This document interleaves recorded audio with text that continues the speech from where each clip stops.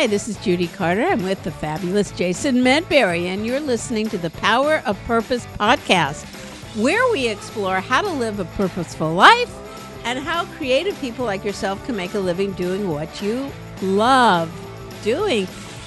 Hey, Jason, you know, some of our listeners have asked me, who the hell is this Jason Medberry? Is he a comic? No, not so much. Is he? Where can we see him perform? Not so much. Nope. Is he your boyfriend? Oh, absolutely not. But I did meet him on Craigslist. There you go. We'll start right there. Right there. Yeah. Well, if people want a little bio about me, I run a production company out of Los Angeles called TMB Creative Inc. And so I kind of work behind the scenes in production and creative work. Basically anything digital creative my company does, and I just have a massive amount of experience working with coaches and speakers and consultants and business owners and also entrepreneurs and small business and large business, creating creative content and also sort of training folks on all sorts of different aspects of not only creative elements for their work and for marketing and advertising and internal creatives for their own stuff. But also everything. Yeah, pretty much everything. Also things in like workflow and management and you just name it. So well, I'll tell you what you are in one word. I know that was long-winded because you do so much, but you are a manifester. Yes. That's going to be that's what I see, because you're the ultimate creative guy, because you help people like myself who can be all over the place. Like, I got this idea and that idea and this and that, and we're going to do everything. And you're the guy who and we've done so much on, if you look to past podcasts of how to organize things. And Jason is a guy with a very strong left brain who has a complete understanding of us right-brainers and knows how to help us manifest what we do. Yeah. But you can't have him. He's mine. I really like that term manifester, because what I used to call myself was an executioner. That's what I used to call myself, which was basically, if you had something that you wanted to make happen, I could execute on it and make it happen. But I think manifester is a much better word, because there's been a lot of projects, a lot of people I've worked with where we've literally taken an idea from nothing into something, whether it's like an entirely new business. That's your website, Jason. I will take a nothing into something. Exactly. There you go. Yeah, I'll take it. I'll take it. You take that. You deserve it. But what are we talking about today on the power of purpose? Well, one of the things, like right in our description, it's doing what you love. And one of the great things about doing work, especially in the creative field, for what you love, is you sometimes really want to share it with people. And that goes beyond your audience. I'm not talking about, doing jokes in front of a crowd or the audience that ends up ultimately reading your book or looking at your art or reading your screenplay or whatever it may be. Sometimes you just want to share what you've done with your inner circle, with the people around you, your spouse, your family members, your roommates, things like that. But that can be very tricky for a lot of creatives, because there's a lot of landmines in sharing. Now, some of them are justified landmines and some of them are sort of unjustified landmines. But on this episode, we're going to kind of dive a little bit deeper into sharing, just kind of sharing as a creative. And I wanted to give some folks, because I just got back from an event recently, and this topic came up, and some really good ideas and some really good thoughts came out of that group. And I wanted to share some of those thoughts with our listeners, because a lot of this stuff is very good, especially for creatives who have experienced any type of like loneliness in their work, which is probably 100% of them. Because in creative, there's a lot of times where you just have to work entirely by yourself. It's you and a blank page, you and a blank computer screen. Yes. And it's just the worst. For some, I love a blank page. but unfortunately you can't scale from a blank page. You can only start with a blank page. So I love a blank page. I wish every project I did started from a blank page, but that's well, not. here's the thing. Is that those of us who work alone or we're writing alone, or even if it's a joke that we created and then we tell it to another person, or we have someone read our script. And I know so many people who get something negative reaction and they tear it up, they throw away, they don't do it again. It stops them cold.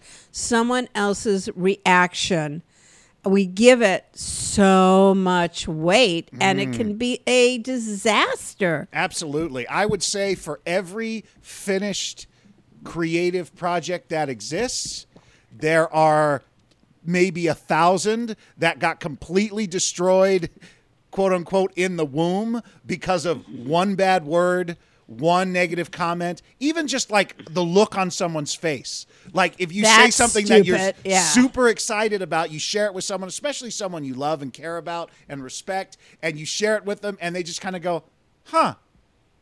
That's when you get that simple phrase. I think the just the simple or the phrase like, oh, how nice for you. Those two phrases have probably killed more creative content out there than any no from like a producer or an agent or anything like that.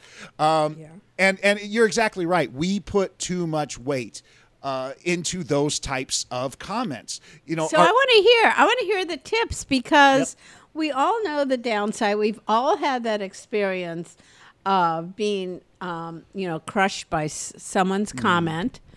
And even if it was just like, okay, yeah, that sounds good. Like even if it's like that. That's the worst. Like the worst is that mid-level where it's not good, it's not bad, it's just like, Yeah. All right. So how do we do it? I mean, because we have to at some point share what we do, get feedback. I mean, that's part of the process. I wouldn't say you have to share. I mean, definitely feedback, professional feedback is necessary. But let's talk about early on, before you start anything. You need to remember that your idea, your creative project, whatever it is in whatever field it is, and this covers everything, when it is born, it is literally that. It is born. It is a little baby. It is vulnerable to everything. It is vulnerable. It is weak. It cannot stand on its own. It has no power, and you are the only thing in the world that is protecting this little creative idea. So you need to do as a parent does and protect that idea. You need to build it a little nest. You need to sit on top of it and protect it from the elements. You need to keep it warm. You need to let it gestate over time and give it the opportunity to grow.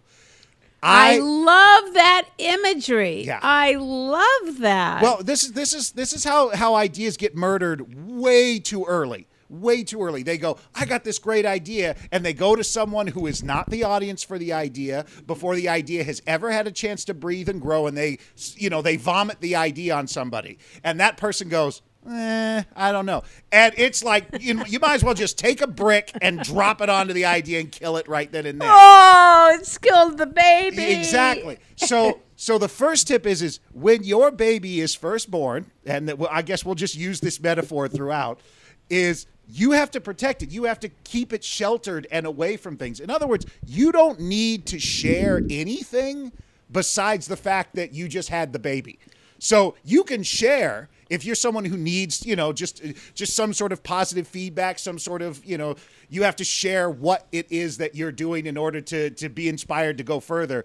You can share the fact that you've started something. You can share, I'm working on professionals do that. Yeah. I've heard professionals go, hey, what are you working on? Yeah, I'm working on saying, oh, what's it about? No, I'm not ready. Yeah. I'm not ready to tell people. So I think people who understand that how fragile the creative process is, understand that notion. Yeah. And that's why they do it. Phrases tell I hear me all about the time it. are No, like, I'm not going to. Yeah, no. It's not ready to be shared. It's still in the brainstorming phase. It's still gestating. I have it. It's still percolating. All those little phrases, use those. Keep people away from the baby. The baby is still susceptible to a lot of stuff. So that's your little baby. Keep it protected. As you work on it, the baby starts to get stronger. The baby starts to take up its own space, and especially if it's like a rough draft of a book or new jokes or whatever, it's going to start having a little bit of strength to stand on its own. But even then, you don't just, the moment the baby learns how to sort of walk, you don't push it into traffic and be like, figure it out. Yeah. No, you still have to give it time. Also, you have to be very guarded about who gets to visit your baby, okay? There are lots of people out there who will never be good for your baby. And, and people who are just starting to pay attention right now, we're talking about your creative baby, not your actual baby. There are people who you need to keep away from your baby. There's going to be people who just inherently don't like babies. They don't like new ideas. They don't like creative stuff. There's jealousy. There's, or they don't understand what your baby is. What is that thing? I don't know what that is. What is it? And they'll begin to question. So if you would never let any of those people near your baby. Now, sometimes those people are people you know. If your mom knows absolutely nothing about stand-up comedy, she probably should not be around your comedy baby. Right. I'm thinking about for my book, my very first book, and with an agent saying like, nobody wants to learn how to become a stand-up comic. Yeah. Right? Yeah. And God, what a terrible phrase that was. It's one of those things to where you have to be the absolute helicopter parent to your creative idea. You're not going to let anyone in to see or comment or hold that idea until they have proven that they are the right person or should be allowed in there. Because the only people you're going to allow in are people who are going to respect you and your baby's relationship, who are going to protect your baby as well and shield the baby and hold the baby properly and give the baby energy and positive reinforcement so that that baby can grow. Anyone who doesn't do that is not allowed to see the baby. They're not allowed. Okay, so you've got to, now the baby can have visitors, but you got to be very careful who they are and and still protective. What's the next step? So the baby is now growing up, and now it's getting into an adolescent phase. It's starting to walk and move and stand on its own in a powerful way. When you sit down to work on it, it just goes because the preliminary stuff has been done, the base work has been done, and now you're kind of getting into flow state, and things are getting better and stronger, and the baby is developing now into an adolescent. And we all know what happens when babies turn adolescent. They turn into assholes. So what that means is now your baby might be getting to a state where it can withstand people going, I don't know, because it has taken on a life of itself. Now, there's still some risk. There's not as much risk as there was before, but there is still some risk now that teenager is going to hear something or experience something that makes it shut down, that makes it not want to go forward. But you've put so much work into it now that those things should not matter. Would you ever tell a teenage human in real life, you'll never be anything. You'll never grow up. You'll never accomplish anything. You can't do that. No, because most teenagers now are super rebellious. They're like, screw you. I'm going to go make it happen. And that's where when you start expressing it out to other people, whatever comes back at it should be able to deflect it off entirely. Oh my God. I'm so loving this because I've done my solo show, right? And when I first started to write it, I couldn't get it to come together. I tried other people. Some people would say one thing. I would not work on it for 3 months. It devastated me. The baby was needing protection, and I wasn't giving it that kind of protection. Now I can see that. And then the baby is like a little bit, and I got some people in there to help me a little bit, and then the baby got to be a teenager, and I can see when I brought people in that they went, well, it's not a one-person show. You need to have other actors in. And I go, well, let me try that out. Yeah. It was like I wasn't like devastated. I went, oh, because now it's a real entity that we could try different things on it. Exactly. It's got legs now. It's got its own strength. It can stand up and withstand things a little bit more. Doesn't mean it's out of the realm of collapsing. It can still collapse, absolutely. But now there's a little bit more resistance. There's a little bit more strength and gusto behind it to keep it going. It's a teenager, and no wonder it's costing me so much money. Exactly. It's a teenager. And so many damn headaches as well. Yeah. But you've had it around for a while now. So now we're kind of getting into the final steps. Now, the part between teenager and adulthood is usually the most dangerous part. The reason why is because you can start letting in so much other feedback and so much information that it starts altering what it was meant to be in the first place.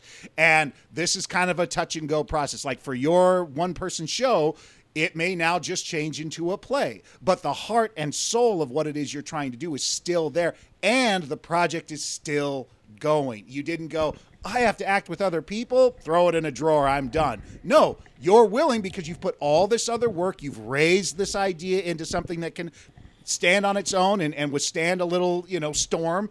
You can go, okay, let's make a little change here. Let's change a little bit of a direction. Let's incorporate some of this feedback and make it happen. But do you know what's so good about this part, Jason? Is that now my teenager is more mature, and he has his own friends.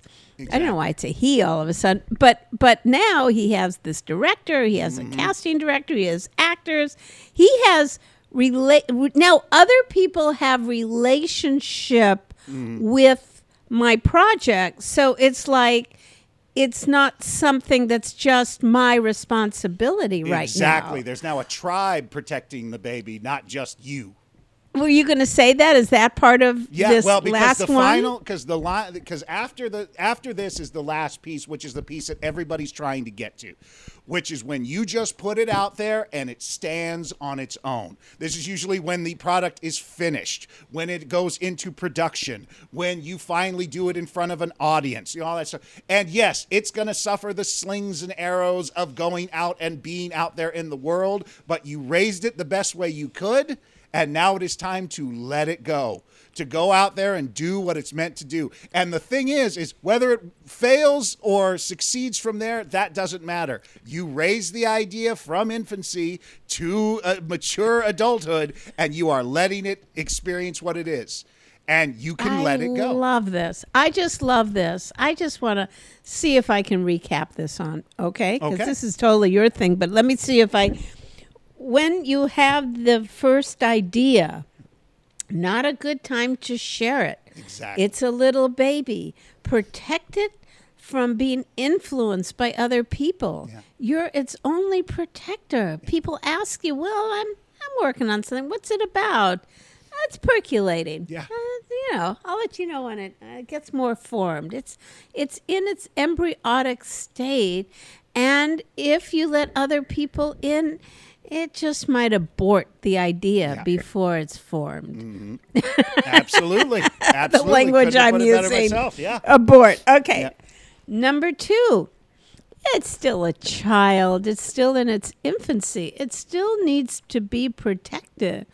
But it can relate to other people as long as you're careful of who you let in. Exactly. Right? Be very careful. Don't let in that nasty Uncle Ernie into traumatize the project. And now you are taking this metaphor to a different place, but yes. Yes, don't traumatize the project. Oh, now I can't even work on this project. It's been dirtied.